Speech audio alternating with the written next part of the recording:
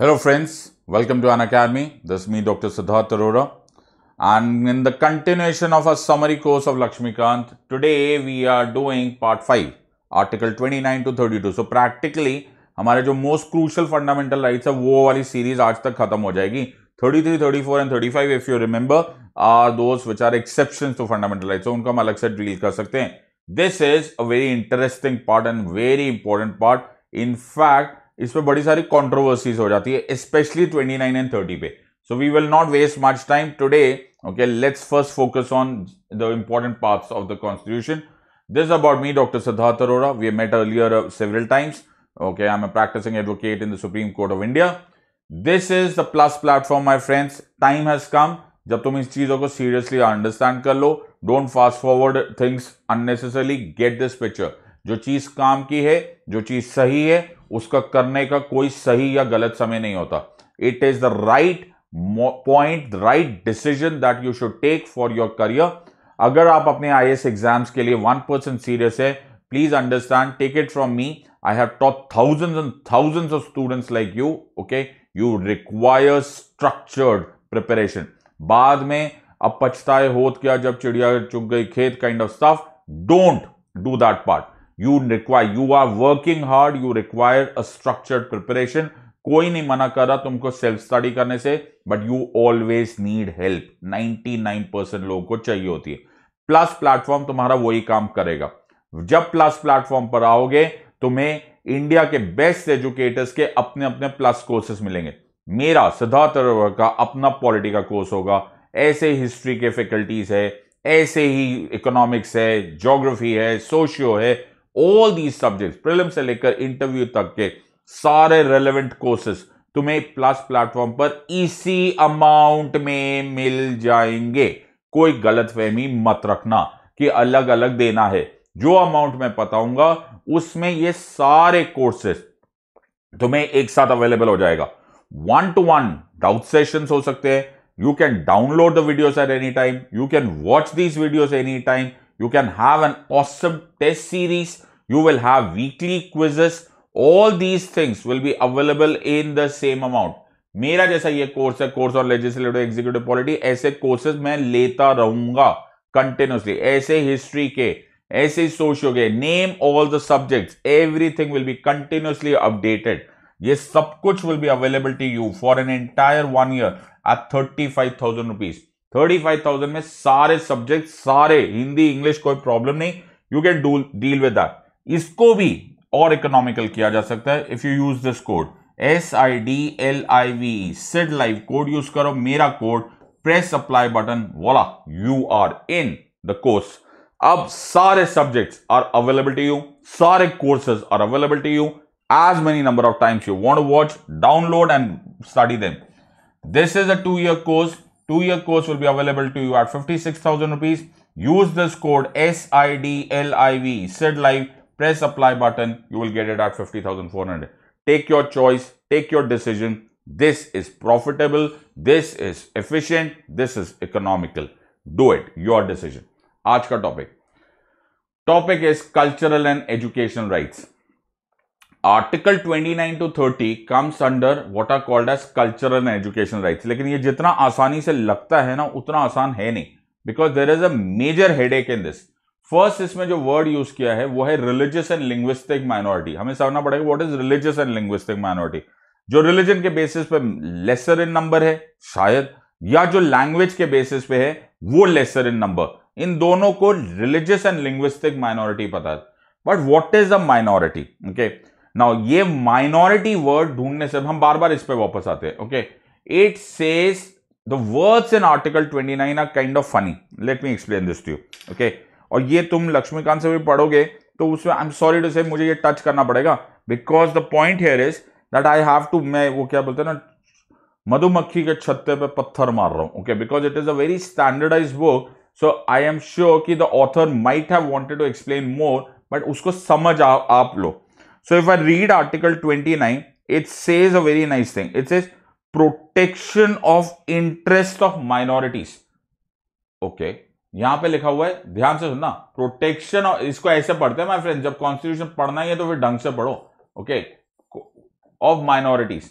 चलो जी, अब इसके आगे I am reading the constitution, okay, मैं कोई अनोखी बुक नहीं पढ़ रहा हूं, so I am reading the constitution. It says any section of citizens, any section of citizens, okay, residing in the territory of India और एनी पार्ट देयर ऑफ, यानी कि इंडिया में भी हो सकता है और अ पार्ट ऑफ इंडिया में भी हो सकता है. नाउ केयरफुली अंडरस्टैंड, ओके, तुम इंटेलिजेंट हो ना, तो थोड़ा सा दिमाग लगा लो अभी. Part of India having a distinct language, script और कल्चर. मैंने क्या बोला? डिस्टिंक्ट लैंग्वेज, स्क्रिप्ट और कल्चर. स्क्रिप्ट और कल्चर, इसी को हम लोग लिंग्विस्टिक वर्ड यूज कर सकते हैं. ठीक है. Shall have the right to conserve the same. अब मुझे प्रॉब्लम ये लग रही है, जो मुझे प्रॉब्लम ये लग रही है, ऊपर की हेडिंग में माइनॉरिटीज है, नीचे जब उसको एक्सप्लेन किया गया है, नीचे कहीं माइनॉरिटीज लिखा ही नहीं गया हुआ, वहां लिखा हुआ है any section of citizens. Are you understanding? इसमें बहुत सारे खतरनाक क्वेश्चंस आ जाते हैं. इन अदर वर्ड्स, अगर आप लक्ष्मीकांत ही पढ़ोगे फॉर अ ग्रेजुअल पीरियड, थोड़ा सा आगे देखोगे, तो उसमें तुम्हें दिखाई देगा कि the book says that the word article 29 is not actually dealing with minorities, it is dealing with every section of the citizens. Yes, in a way, yes, in a way wrong. Why? Because जो text of article 29 है, वहां minority word नहीं use किया हुआ है, लेकिन जो उसकी heading है वो है protection of interests of minorities. तो I hope you are understanding. It is leaving a very major gap. The gap here is that you have to be very very careful in observing कि what is a minority. ये तो defined ही नहीं हो रहा है. Is it a minority in the entire country और is it a minority in a part of country? ये भी नहीं डिफाइन हो रहा है. In other words, let me explain this to you. So law की डेफिनेशन में अगर वर्ड हिंदू बोल देंगे तो it includes Hindus, Buddhist, Jains and Sikhs. लेकिन जैसे ही लॉ की दुनिया से बाहर आते हैं with regards to article 29, so I hope you are understanding the Buddhists, Jains and Sikhs will be considered as religious and linguistic minority. You are understanding? So there is a very major confusion. Second is, अगर आप language की बात करोगे, तो अगर आप notice करो, in places like Kashmir, for even today, okay, if you notice, it will be more of Urdu speaking area. Maybe if talking of religion also, Hindus are minorities in Kashmir, in Nagaland also, okay. So the point here is there are many states, if I'm not wrong, there will be about 6-7 states in India where Hindus or Hindi speaking crowd, depending on whether you want to see it religious or linguistic minorities, are in minorities. So the problem here is it a minority for word, मैं तो नहीं बोल रहा हूं, word है in India or a part of India.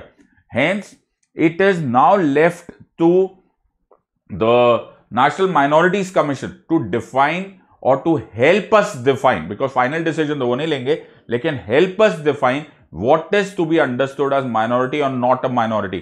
So this is a very important and very teda question that you have to understand. Another part that you have to understand, so as I said, minority under article 30 वहां पर ये use किया हुआ है. मैं कैसे बोल सकता हूं यार, ऐसे कर लेते, पढ़ ही लेते ना, हम क्यों अपना हेडेक करें, तो हम आर्टिकल 30 पढ़ लेते. Okay, that is the best way. If I read article 30 that deals with the similar thing, it says right of minorities, and यहां word use किया हुआ है all minorities. In other words, article 30 का title भी minorities है और explanation भी minorities है.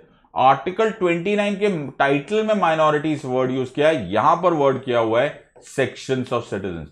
So you have to be very very observant of this part. अच्छा चलो, अब now that we have gone again outside the controversy and then you have to leave it, so you have to leave it at that time. It is a gray area. अगर तुम्हें question आ गया तो बोलना it's a gray area, it has yet not been defined, okay, whether it is for the entire India, whether it is for a part of India, whether it is, but only thing जो हमें पता चल गया है वो ये है, this is available to citizens, right? अगर तुम्हें याद है तो मैंने तुम्हें पहले भी पढ़ाया था, 15, 16, 18 सब clause 2, 19, 29 and 30 will be dealing with citizens. Article 30 है राइट टू एस्टैब्लिश. ये राइट किसको है? माइनॉरिटीज को. टू एस्टैब्लिश एजुकेशनल इंस्टीट्यूशंस, और उनको डिस्क्रिमिनेट नहीं किया जाएगा by the state while granting aid. Extent of management by the state, कि कितना स्टेट मैनेज कर सकता है. There are a few judgments given which is not very relevant. There is a very nice judgment called as TMA Pai foundation case. जिसमें supreme court ने इसको clarify किया था कि जब आप बोलते हो एडमिनिस्ट्रेशन बाय द स्टेट, तो अचानक जस्ट बिकॉज आप माइनॉरिटी आप इम्यून नहीं हो सकते हो. State can look at it because the state will always be having administrative power on dealing with any of the matters, whether or not it is identified or made by the state or not. So the point here is that you will have to be very, very careful on observing these things. So isme the crucial word over here is that the whether based shall have the right to, the minorities shall have the right to establish and administer educational institutions of their choice. भाई गड़बड़ चल रही है, तुम्हें बड़ा ध्यान से समझना पड़ेगा. दोनों आर्टिकल 29 एंड 30 बड़ा ग्रे एरिया में है. यहां पे माइनॉरिटीज को बोल दिया है कि you can administer the educational institution of your choice, और अगर इस एडमिनिस्टर्ड एजुकेशनल इंस्टीट्यूशन में स्टेट कोई रोल प्ले करता है तो क्या आप उसको इंटरफेरेंस मान सकते हो? No. TMA Pai Foundation said no, there will be an extent decided. You cannot administer as an immune system. It cannot be an autonomous system. State will have a role. So Article 29 and 30 does not make it away from the entire structure of the state. ये जरूरी क्यों था my friends? ये जरूरी इसलिए था because founding fathers of the constitution wanted to ensure कि हमारे जो religious and linguistic minorities है वो कभी भी लेफ्ट आउट ना फील करे, या उनको सो कॉल्ड हिंदू डोमिनेशन में खत्म ना हो जाए, या हिंदी स्पीकिंग डोमिनेशन में. इसको बोला गया था, वर्ड यूज किया था, the tyranny of Hindi. Okay, so this is something that you have to be very careful. और उसका एक ही तरीका है. How will I conserve it? I will conserve it by establishing educational institution. So article 29 and 30 is something which is very very unique to India and we have played it very nicely till now. Okay, but there are questions, and questions कब नहीं होते? Questions होते तभी तो answers दोगे. But read it from the constitution. So I hope you are understanding कैसे आप dots connect करते हो, वरना 90% ऑफ स्टूडेंट्स तो 29-30 का ऊपर से उड़ा के चले जाते हैं. It becomes a very important question. The next and the last, अच्छा इससे पहले कि I finish off this one, I have to speak about Article 31. Please remember, Article 31 was the right to property. Okay. We will not be necessary to go into the details of this, at least at this stage. जब हम basic structure doctrine करेंगे तब हम कर लेंगे. But right to property has been repealed by the 44th Constitutional Amendment Act 1978. So इस stage पर इसको ज्यादा डिटेल में पढ़ना मुझे नहीं लगता it is relevant. Let us study it at a later stage when we do basic structure doctrine. This takes us to Article 32. Article 32 को बोला गया right to constitutional remedies. ये इतना इंपॉर्टेंट था कि अगर ये नहीं तो rest of 12 to 31 is useless. क्यों भाई? इसलिए क्योंकि तुमने तो बड़े जोर से बोल दिया that fundamental rights are guaranteed under the constitution of India. अच्छा जी, अगर इट इज गारंटेड, तो गारंटेड तो एक वर्ड होता है ना माय फ्रेंड. गारंटेड तो तब एनफोर्सेबल होती है जब देयर इज अ गारंटर. तो हमने गारंटर किसको बना दिया? हमने बना दिया हमारे कोर्ट्स को. ओके, कि द जुडिशरी विल इंश्योर कि ये जो गारंटी ऑफ द कॉन्स्टिट्यूशन है ये एनफोर्स होगी. तो supreme court and high court को हमने ये पावर्स दे दी, स्पेशली सुप्रीम कोर्ट को, बिकॉज अभी हम फंडामेंटल राइट्स पढ़ रहे हैं. तो आर्टिकल 32 को, तो आर्टिकल 32 में हमने सुप्रीम कोर्ट को दे दिया कि माय लॉर्ड सुप्रीम कोर्ट, आप हो guarantor, you will enforce this guarantee. आप वो प्रॉमिस पूरा निभवाओगे. Okay, through the state. अगर स्टेट ने मेरा वायोलेशन, एब्रिजमेंट या कॉन्ट्रवेंशन किया फंडामेंटल राइट को, तो you will come into the picture. आप मुझे प्रोटेक्ट करोगे. तो सुप्रीम कोर्ट ने बोला ओके, लेकिन उसको प्रोटेक्ट करने के लिए कुछ वेपन्स भी तो चाहिए. उन वेपन्स को बोला गया रिट्स, और वो writs are described under article 32. So article 32 is right to protect rights. They are called as writs, those powers. Supreme court has those powers under article 32. याद रखना, high court also has those powers under article 226. So 32 में supreme court में है और high court में यही rights are available under article 226. Okay, so writs are available. Writs are of 5 main types आज तक. Okay, these are 5 types of writs that are available to the Supreme Court and High Court as of today. As of today, this first one is habeas corpus, is a habeas corpus भी बोलते हैं. Mandamus, certiorari, prohibition and quo warranto. These are all Latin words. We'll do quickly all of them. तुम अपने लक्ष्मीकांत खोलते हुए देखते चले जाओ. Okay, habeas corpus और habeas corpus is का मतलब होता है we want to have the body. Mandamus इसको ऐसे कहते हैं, क्लासिफाई कर लेते हैं. Okay, so we want to have the body. Mandamus means we want to command और we command. Certiorari is we check or we certify. Prohibition is we forbid or we stop. And quo warranto is we ask what is your authority. Are you understanding? ये सब Latin terms है and then you have to understand this part. अगर आप habeas corpus को देखोगे तो habeas corpus पूरे state के against use किया जा सकता है. Mandamus can be used against the executive. Certiorari and prohibition can be only used against lower judiciary. Quo warranto can be used only against executive. Executive आप समझो, state has got three components: executive, legislative and judiciary. Habeas corpus तब use होता है especially when there is an illegal detention. Okay, या फिर तुम्हारी personal liberty ले ली गई है. I hope you are understanding. सबको आर्टिकल 21 याद आया होगा. मैंने तुम्हें तब जब आर्टिकल 21 बताया था तब मैंने बोला था article 21 is the most crucial article. अगर मोस्ट क्रूशियल आर्टिकल है और उसको प्रोटेक्ट करने के लिए हबीस कॉर्पस है तो थोड़ा बहुत दिमाग ये भी लगाया जा सकता है कि habeas corpus becomes the most crucial writ. Right, habeas corpus में अगर किसी को इलीगली डिटेन किया गया है, चाहे स्टेट से किया है चाहे किसी इंडिविजुअल ने कर दिया है, ओके, तो the state will be given an order, we want to have the body. Right, in other words तुम्हारा article 21 must be restored now by the state. Either it has been taken away by the state or not. We don't look at that part. We are just considering on this part कि उसकी personal liberty वापस आनी चाहिए. बहुत सारे questions मेरे friends मुझे पूछते हैं, okay, while I am teaching, कि सर मार्शल लॉ के टाइम भी हबीस कॉर्पस यूज होता है क्या? हबीस कॉर्पस के बारे में सुप्रीम कोर्ट ने मेंशन किया था, it is a writ that can never be taken away. Because Article 21 is something that we have to protect at all times. Mandamus deals with writs against executive. The word here is when the executive does not perform its public duty. मैं तुम्हें example दे रहा हूं. Police की public duty है कि अगर law and order situation खराब हो जाए तो वो FIR रजिस्टर करे.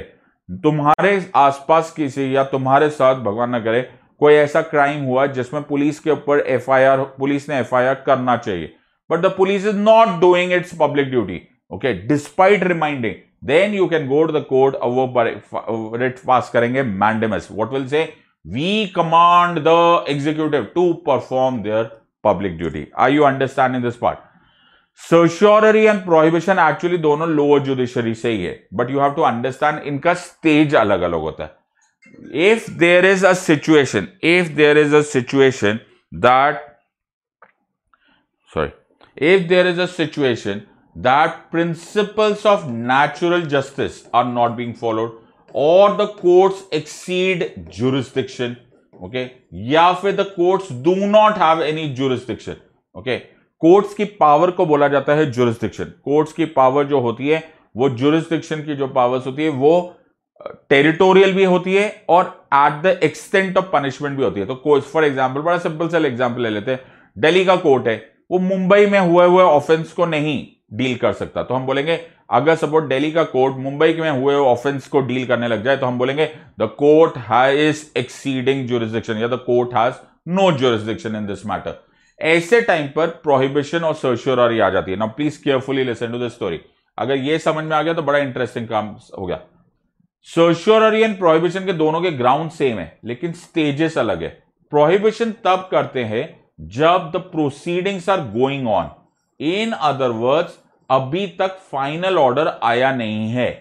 फाइनल ऑर्डर आ गया by the courts, then to quash it, then to stop it, in other words to make it null and void, तब आप करते हो what is called as certiorari.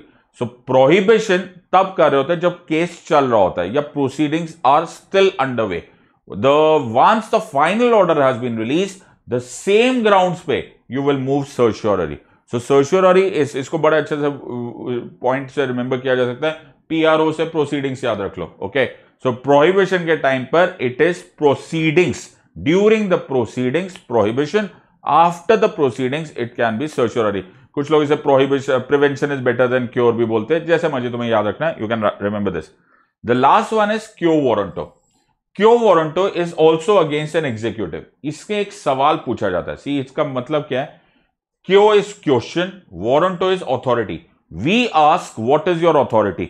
You know, तुम चाहे किसी भी एग्जीक्यूटिव पोजीशन में हो, चाहे एज अ ब्यूरोक्रेट हो, चाहे एज अ मिनिस्टर हो, etcetera etcetera, you would be realising कि तुम्हारी कुछ सर्टेन क्वालिफिकेशंस है, सम साइन क्वा नॉन, कि आपके पास ये एग्जीक्यूटिव ऑफिस ऑक्यूपाई करने की कुछ क्वालिफिकेशंस है, एलिजिबिलिटी है।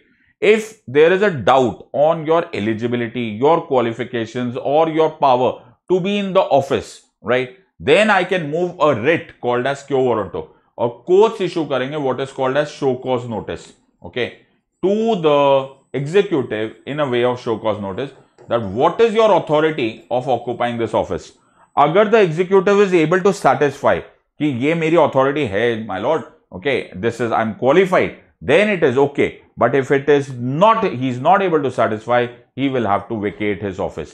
I hope you realize the 5 types of writs are very, very powerful. These writs को prerogative writs बोलते हैं। Prerogative क्यों बोलते हैं? Prerogative writs इसलिए बोलते हैं because writ apply करना तुम्हारा fundamental right है under Article 32. writ को fructify होना, in other words, to become successful, court issuing such a writ, ये उनकी प्रेरोगेटिव है। You have to satisfy the court and the court has to get satisfied before it issues a writ. तो तुमने apply करना है, हाँ करो यार, तुम्हारी चॉइस है, इट इज आर्टिकल 32, तुम्हारी फंडामेंटल राइट है। बट तुम बोलो कि मैंने रिट के लिए एप्लीकेशन डाली है, पिटिशन डाली है, और सुप्रीम कोर्ट या हाई कोर्ट रिट डाल ही देगा, सॉरी इशू कर ही देंगे, ये कहीं नहीं लिखा, it is a prerogative writ. So you have to be very careful in this part. There are a couple of questions that you should know with regards to writ. Number 1, जो मैंने तुम्हें पहले ही बताया था, that is Supreme Court and High Court. Supreme Court has writ under 32, Article 32. High Court has writ powers under 226. फिर फर्क क्या है? दोनों को ही क्यों दे दिए? फर्क ये है that Supreme Court में जो writ है, if it is successful, it will be all over India. You can use this writ. The jurisdiction of this writ is all over India. Okay, you can utilize this writ anywhere. However, if you look at High Court का writ will be successful or will be applicable only for that particular state or union territory for which that High Court is established. एक और बात है that Supreme Court का writ will be dealing with only with violation of fundamental rights. Okay, और Article 226 में use किया गया है for any other purpose. Word क्या यूज किया हुआ है? For any other purpose also. In other words, वो legal rights, administrative dealing, tribunals के ऊपर, ओके, लोअर कोर्ट्स के ऊपर, you can use high court. In other words, अगर मैं इसको ऐसे देखूं तो द हाई कोर्ट के रिट्स पावर्स, इसको बोलते हैं writ jurisdiction of the high court is wider than the writ jurisdiction of supreme court. एक और इंपॉर्टेंट बात, वो तो वैसे लॉजिकल ही है, लेकिन क्या है पता ना, ये तुम लोग मिस कर जाते हो, तुम्हें इतना कुछ पढ़ने का, तो मैं तुम्हारे हेल्प तो कर ही सकता हूं। Article 32 is a fundamental right. Article 226 is not a fundamental right. So in other words, Article 32 की writ move करना तुम्हारा fundamental right है, it's a guaranteed right. तो इसमें बड़ा अच्छा क्वेश्चन बन सकता है, and that question is Article 32 protecting 12 to 31 or 12 to 32? Please remember, फिर क्या पूछो? Article 32, is it protecting Article 12 to 31 or is it 12 to 32? Remember, it is protecting Article 12 is 32 is protecting 12 to 32. In other words, 32 is protecting 32 also. In other words, तुम्हें दुनिया की कोई ताकत नहीं रोक सकती in moving an Article 32 application also. So 32 itself is a fundamental right. Are you understanding the essence of it? तब तुम्हें समझ में आएगा. You know, this is the juice of Constitution. Okay, this is the essence of the Constitution. These are finer points of the Constitution जो पढ़ने से आता है और कोई पढ़ा दे तो आता है. Okay, सिर्फ ऐसे मेमोराइज करोगे तो तुम्हें समझ में भी नहीं आएगा. 32 itself is a fundamental right. So कल तुम्हारा स्टेट cannot, बड़ा सिंपल है, मेरे को स्टेट को तुम्हारे फंडामेंटल राइट्स को रोकना है तो बड़ा सिंपल है, मैं फंडामेंटल राइट्स वायोलेट कर लेता हूं, 32 सस्पेंड कर देता हूं, कहानी खत्म, तुम सुप्रीम कोर्ट जा ही नहीं सकते. No, you can not do it. Why? Because 32 itself is a fundamental right. Picture getting clear? And that is how you protect your fundamental rights.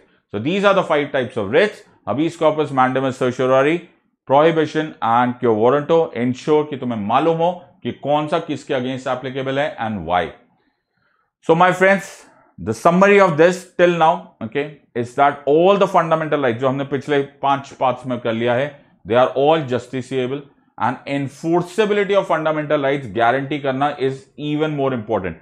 So सिर्फ बुक में लिख देना कॉन्स्टिट्यूशन में कि यार एक फंडामेंटल राइट है वो जस्टिसिएबल है, it is guaranteed under the constitution, will not solve the purpose at all. Why? Because you have to ensure that somebody takes that guarantee, and that work has been left to the Supreme Court. इसलिए बड़ा प्यारा सा question आया था, custodian of the Constitution. Yes, they are the custodians of the Constitution. Supreme Court becomes the custodian of the Constitution. So my friends, I hope you realize इतने छोटे limited time में and across YouTube videos, this is the only thing that I can do. We can do far stronger core polity preparation. तब interest आता है, तब subject में जान आती है और तब तुम्हारा कॉन्फिडेंस लेवल पीक पे होता है. Please join me on my plus platform. You want to join the plus platform, इसी वीडियो के लिंक पे जाओ, वहां पे सब्सक्राइब वाला लिंक है डिस्क्रिप्शन पे, वहां पर उस लिंक को जाओ, use this code SEDLIVE and congratulations, you are on plus platform with us. Okay, if you've enjoyed this video, kindly like, kindly share, kindly subscribe. Until next time, God bless. Thank you.